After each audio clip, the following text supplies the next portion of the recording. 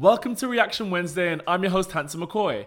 At Progression Lab, we dive into proven techniques for better creative solutions. Here we tap into the insights of academic research, creative experts, and the industry around us to help you become a more effective problem solver. My mission is to inspire positive change by guiding you to the tools that you need to find creative solutions and drive exceptional performance. On Wednesdays, we respond to listener emails, so let's dive into today's submission.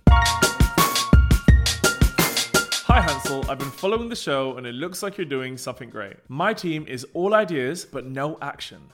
With your creative workshops and all, I was wondering if you had any suggestions. I work in a small digital marketing agency and we've been in a period of change with new members and new clients. In each of our departments, we have our own challenges and have set up bi-weekly management meetings to discuss these concerns and propose new solutions. Somehow it feels like things never change. Agreed ideas are picked up for a few weeks, then criticized and forgotten. This lack of adoption has cascaded onto basic processes. Ideas are agreed upon, then delayed by something more important to the wider team. Then a new plan is created and the previous suggestion is abandoned. We have a great team and exciting clients.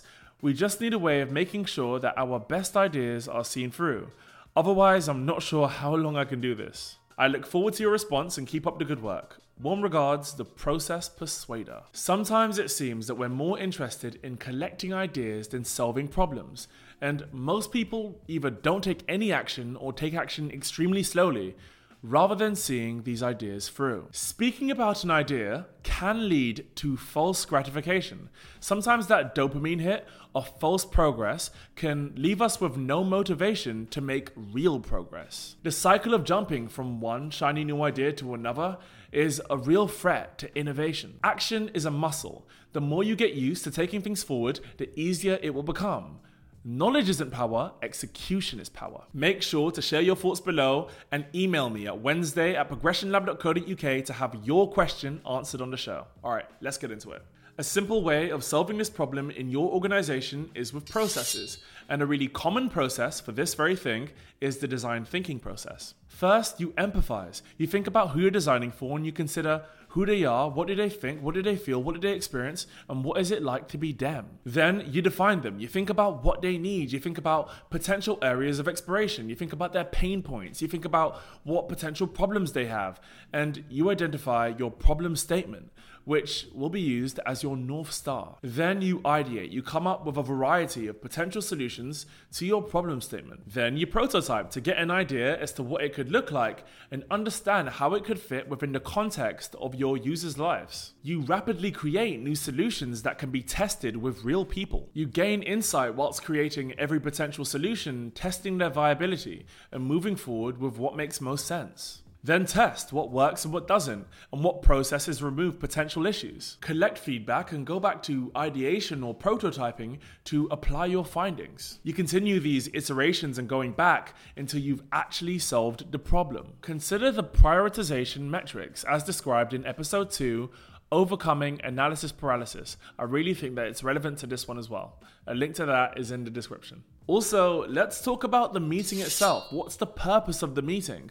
And what do you really want to achieve here? Ensure only key people are invited to keep it simple and avoid wasting anyone's time, and set out delegates and expectations beforehand. Set out an agenda for your meetings, one that's actually relevant to what needs to be covered on that day, and make sure people stick to it. If you're not going to facilitate it, make sure someone else does. Take notes during these meetings and distribute them afterwards.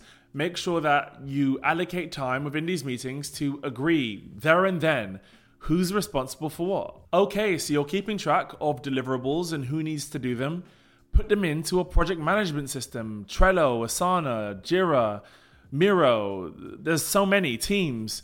Literally put them into a project management system. Make sure everyone's bought into it, and maybe even use that system to structure your next meeting. Let's talk about your attitudes now, because you're going to need discipline. You're going to need to believe that it's possible to see all of these ideas through to completion and not be afraid of failure. Be disciplined and work through these iterations. Prove that something doesn't work before you jump to the next thing. And finally, consider culture, because you need to be intentional about the values and about the intentions of your teams. And these values should be solidified before any work is created. You need to be invested in each other's ideas, and you need to know that you're all working towards the same thing. Think about collaboration and working as a team rather than solving your own problems. I hope you found this useful.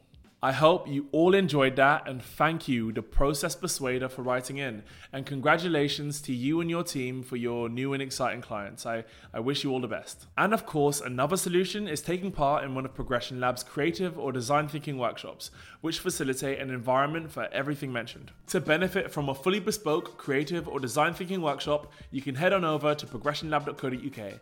All of our workshops are engaging, fun, fast-paced, and most importantly, relevant to your teams and your business. And if you have any thoughts on this episode, or if you were inspired, please let me know. You can find me on LinkedIn and Instagram. And until then, I look forward to seeing you next week. Enjoy the rest of your week, guys. See ya.